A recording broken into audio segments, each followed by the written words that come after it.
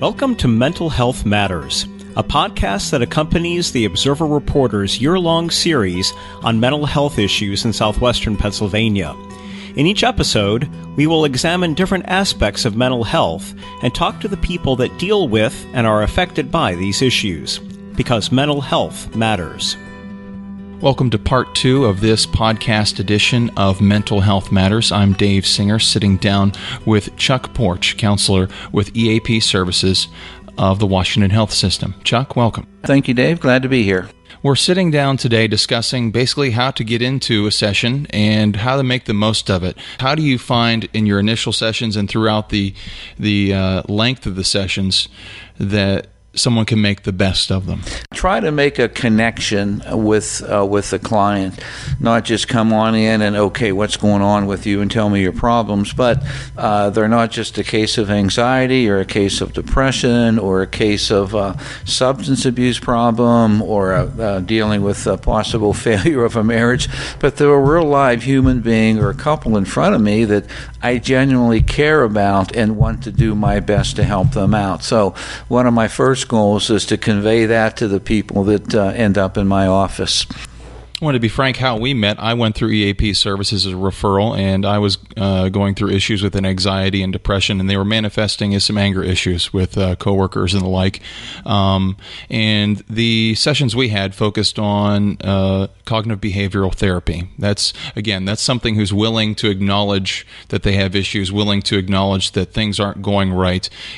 How does that work? And second question here, if you can answer it in the same, is if that isn't ideal for someone, perhaps the reluctant people, what else can you do to help them see the light, so to speak? Yeah, there's a variety of different counseling modalities, and depending on the problem or situation, cognitive behavioral therapy is a wonderful treatment modality that within a handful of sessions, 5 or 6 sessions, we can help people to take a look at some of their own kinds of thought styles, what they might be doing to contribute to the behavior, issues and problems at the workplace. And you were an ideal candidate for that. Probably with hundreds or dozens anyway of different kinds of different treatment modalities and techniques. Probably they can be boiled down to 3. Humanistic, insight-oriented therapy is what we call talk therapy. Another approach commonly used is behavioral. Behavioral therapy might deal with somebody who has some anxiety disorders or phobias and things like that.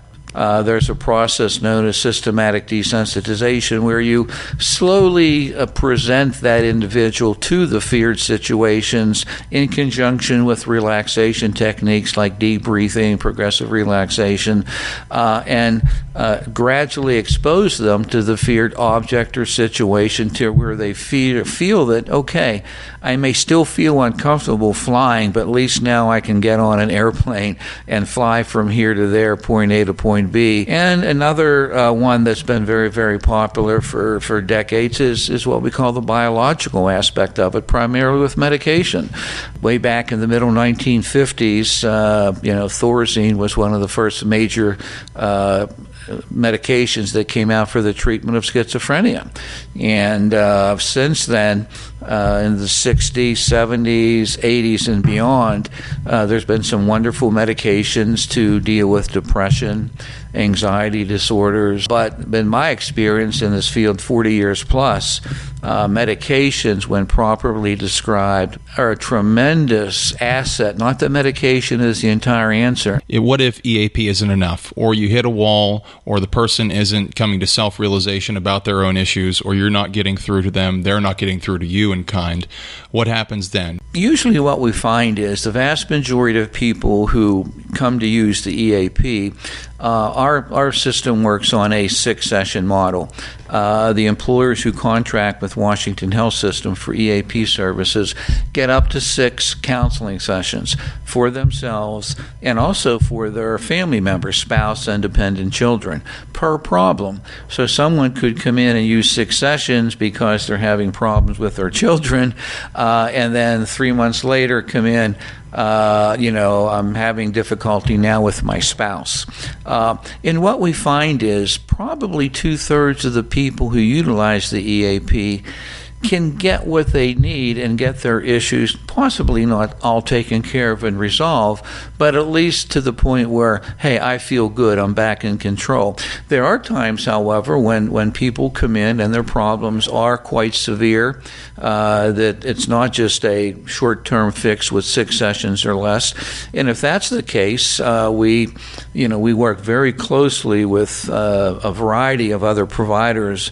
How do you determine that someone is successful through the program? The acid test is their symptoms have gone into remission in sometimes 4 to 6 weeks. People coming back and say, I'm starting to feel normal again. I'm starting to feel like my good old self. And that's when we know we're on the right track. We've been talking to Chuck Porch of EAP Services in the Washington Health System. This has been a podcast production with the Observer Reporter's Mental Health Matters series. Chuck, thanks again for joining us. My pleasure, Dave. Thank you. You've been listening to Mental Health Matters. For more information on this podcast and the project, visit www.observer-reporter.com/mental health.